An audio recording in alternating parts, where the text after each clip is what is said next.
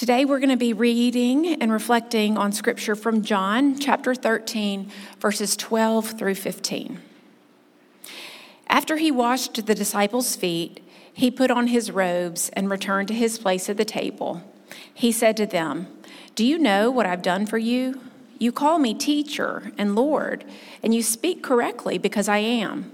If I, your Lord and teacher, have washed your feet, you too must wash each other's feet. I have given you an example, just as I have done, you also must do." May God add a blessing to the reading, hearing, and understanding of Scripture. Our hearts and minds are open. Ask you this morning, who is your favorite movie couple? I have two favorite movie couples, and they're played both by the same actor and actress, Adam Sandler and Drew Barrymore. And the first one would be, and I can't decide which one I like best, 50 First Dates, if you've seen that movie, and then Blended. And I don't know what it is about Sandler and Barrymore that just works and connects.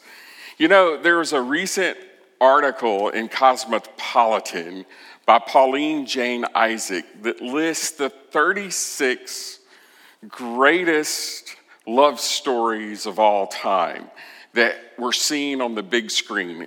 She says this: the most famous movie couples have the ability to turn cynics into believers, critics into fans, and can even warm the iciest of hearts.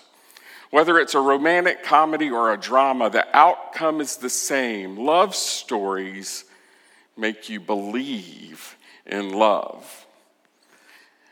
But the title, The Greatest Love Stories, I think reveals a problem. I think that the movies and our culture give us a false idea about what love really is. Now, Isaac, in her article, she used 3 criteria to come up with these 36 greatest love stories. The couples had to be aspirational, the chemistry had to be unmistakable, and most importantly, the love had to be fierce, had to be intense. Perhaps our own view of what love is has been shaped in unrealistic ways because of our culture. Because an authentic, genuine love story is not built on glamour or inspiration or chemistry or the thrill of intensity. What does true love really look like? What is it like to put our feelings into action? How do we express love in ways that goes beyond just how we feel? Our sermon series that we're in is called Holy Habits, where we're learning how to create routines in our life that will help shape our identity in who God knows that we can be. And we're looking at these in terms of how we worship, serve, and grow. The past 2 weeks we've looked at worship, and now we turn to serve. People who show the love of Jesus let the practice of serving others be at the heart of their habits. This story, or this part of a story that Julie read from John's Gospel, is set around the Passover meal. This is the meal that the Jewish community would use to remember and celebrate being delivered from slavery. Now, the other 3 Gospels, those are called the Synoptics, the other 3, they center this meal around the supper, the Lord's Supper of bread and wine. Here in John, though, the centerpiece becomes the washing of the feet.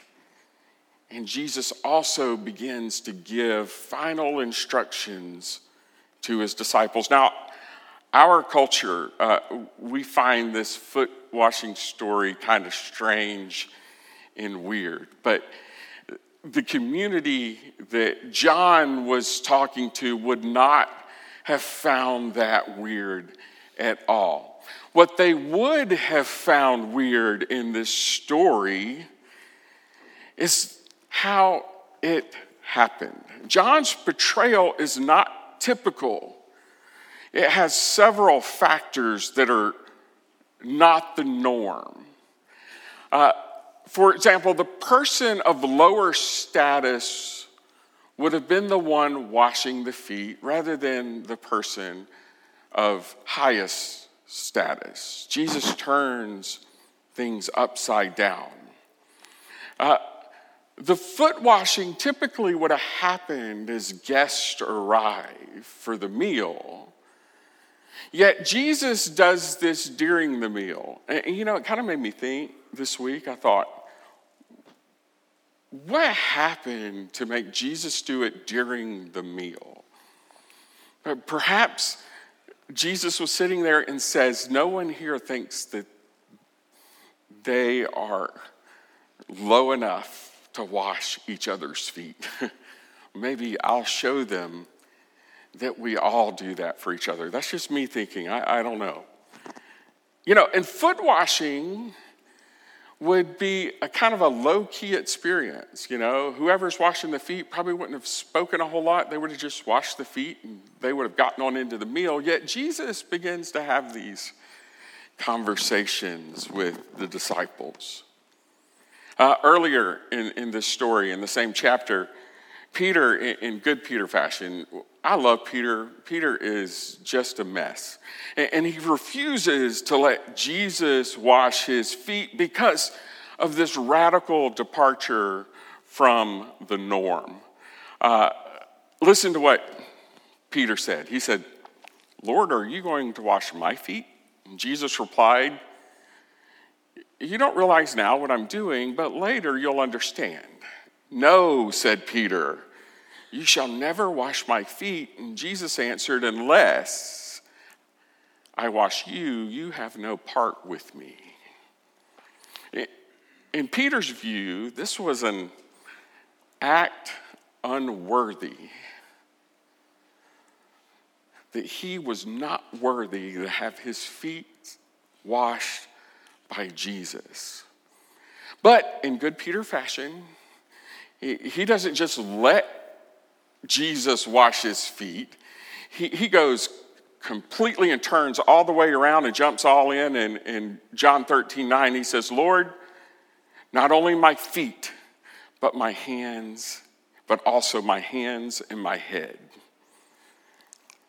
Jesus performs this humble act with his disciples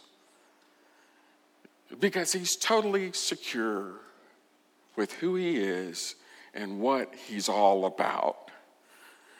Jesus doesn't wash their feet to be one of the guys. He washes their feet because he's their teacher and their Lord. In verse 15, it says, "Just as I have done, you must also do." Disciples who embody the way of Jesus let the practice of serving others be at the heart of their habits. Jesus is not calling us. Jesus is telling us to serve others. One of the challenges that we face in building a habit of serving others is how we think about love.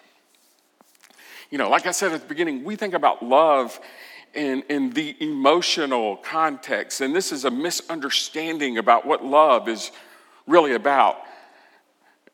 Some form of love are absolutely emotional. But the love Jesus is talking about here in the Gospels is much deeper than that. Jesus' view of love is about being selfless and serving other people. This means we actively seek to put others' needs ahead of our own. You know, love is not just about saying kind words and having warm thoughts for other people. It's about putting those words and thoughts into action. You know, I've been using the book Atomic Habits by James Clear to help us learn a little bit about how habits work in our life and how we can create new habits, new holy habits that we can sustain and follow. And Clear says that the cardinal rule of behavior change is what is rewarded is repeated, and what is punished is avoided. That's breaking news, right? I mean, just ask any elementary school teacher, and they will tell you that this works a lot of the time. They hand out stickers for giving homework, and they have a conduct system. When our 24-year-old Drew was in elementary school, we sent him to school after he was kind of at the tail end of a nasty cold. Now, this was before COVID, when it was acceptable to pump your kids with meds and send them on their way. So Advil and cough syrup we gave him and sent him to school. Well, about 9:30 in the morning, Tracy gets a call from his teacher asking if anything was going on at home because it was early in the morning and Drew was already on red. And you've guessed it, the pastor's family sent their kid to school drunk. You know, at the beginning of the school year, his teacher told all the parents about this conduct system she had. Green is for a good day, yellow is having a little bit of trouble, and red means you're going to get a call home. If you stay on green all week long, you get a prize. Now, then she began to tell us that this system was for her, not for us. The year before, a little girl at the last week of school got put on yellow, and she went hysterical. And they had to call the nurse, the administration. They couldn't figure out this is not a big deal. It happens every day to kids to be put on yellow. Well, it turns out her mom told her that if she stayed on green all year, she'd take her to Disney World that summer. That has nothing to do with the sermon. I just think it's a great story with this. You know, to give up something for yourself in order to serve someone else can feel like punishment. You know, Peter didn't want Jesus to wash his feet. But yet, by allowing Jesus to serve him, he was able to participate fully in what God was wanting to do.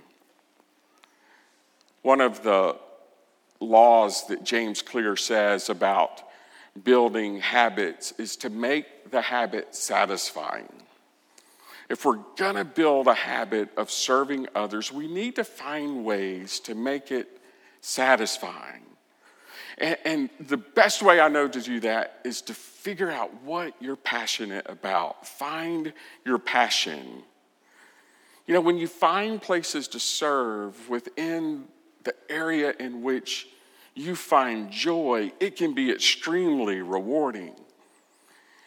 Using your strengths and activities, especially in the context of serving others, is linked to happiness. It can improve your ability to manage stress. It reduces illness. It enhances your life. And studies have even found that serving within your passions even lengthens your lifespan. Now, connecting your strengths with how you serve, it doesn't happen accidentally. It takes us being intentional.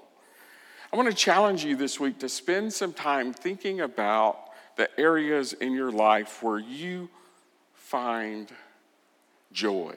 Or maybe to say it different, maybe finding places that really touch your heart and begin to look and see how you can serve in those areas. Sometimes you just discover your passions by doing different things. If you're not sure what you're passionate about, find a variety of different ways to serve your community.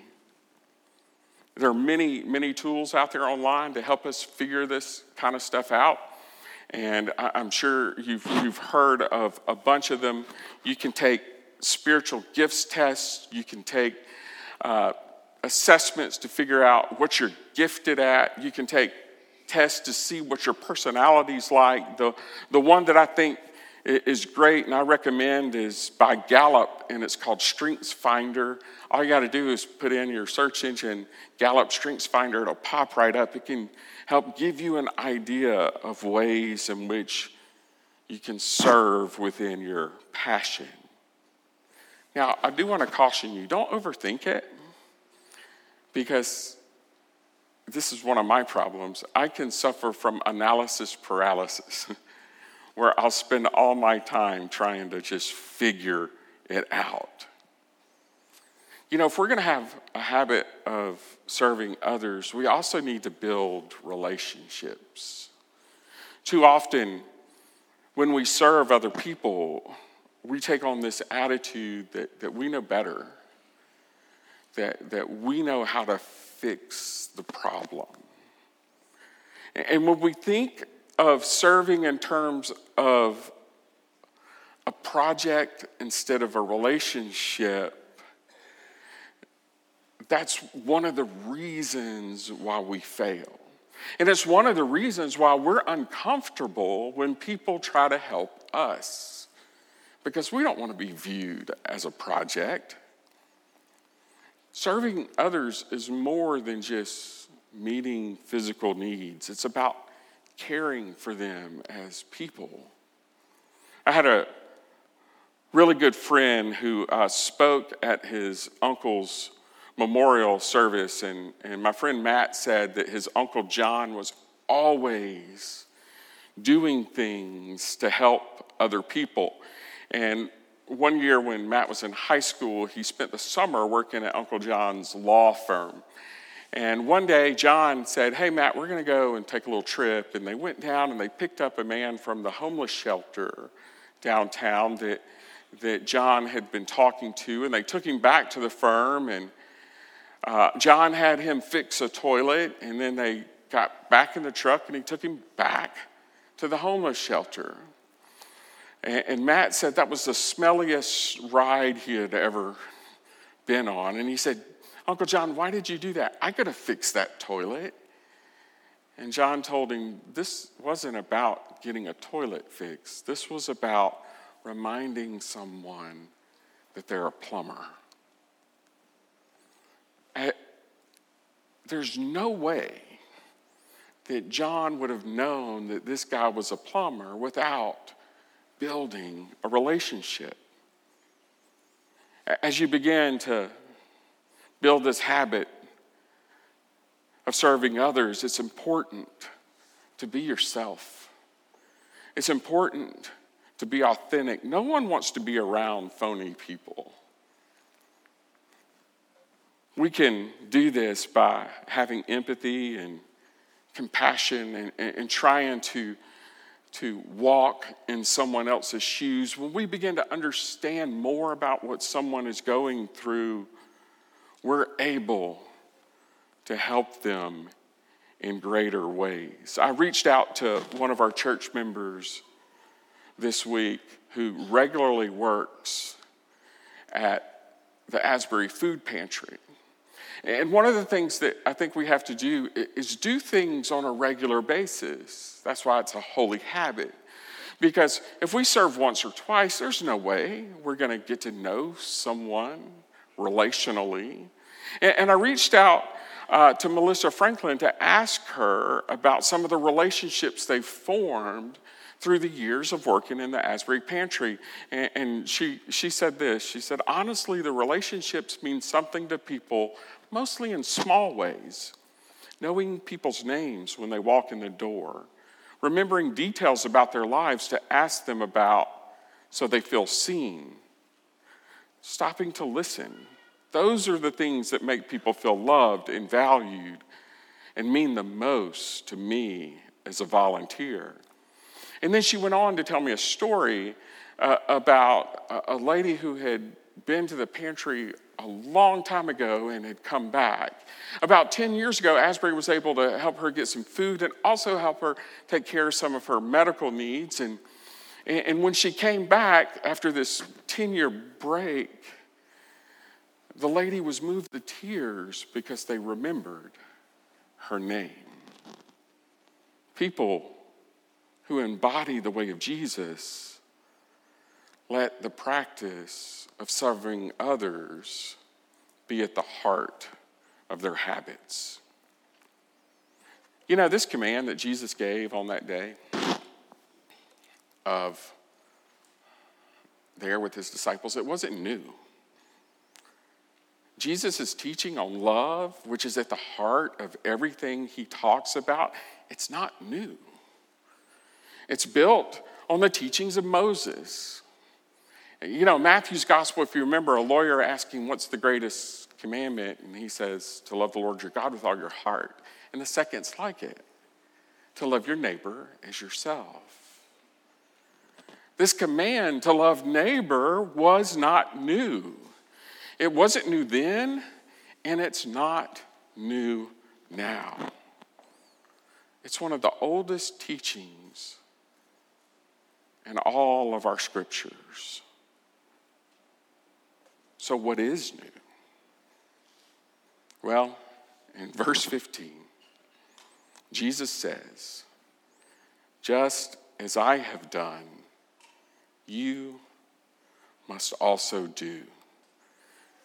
Jesus is saying, just as you have been loved by me, loved by God, you are to love and to be loved. You're to give and receive. You're to do good and to be treated with goodness. You're to show mercy and you're to receive mercy.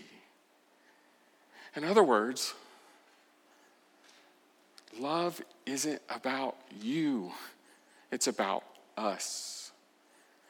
It's not about me.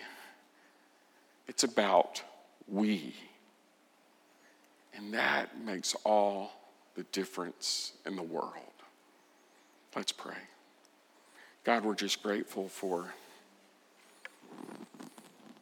your love, your care, the way you have taught us, help us to build in our lives, in our routines, a spirit that will serve others. In Jesus' name we pray. Amen.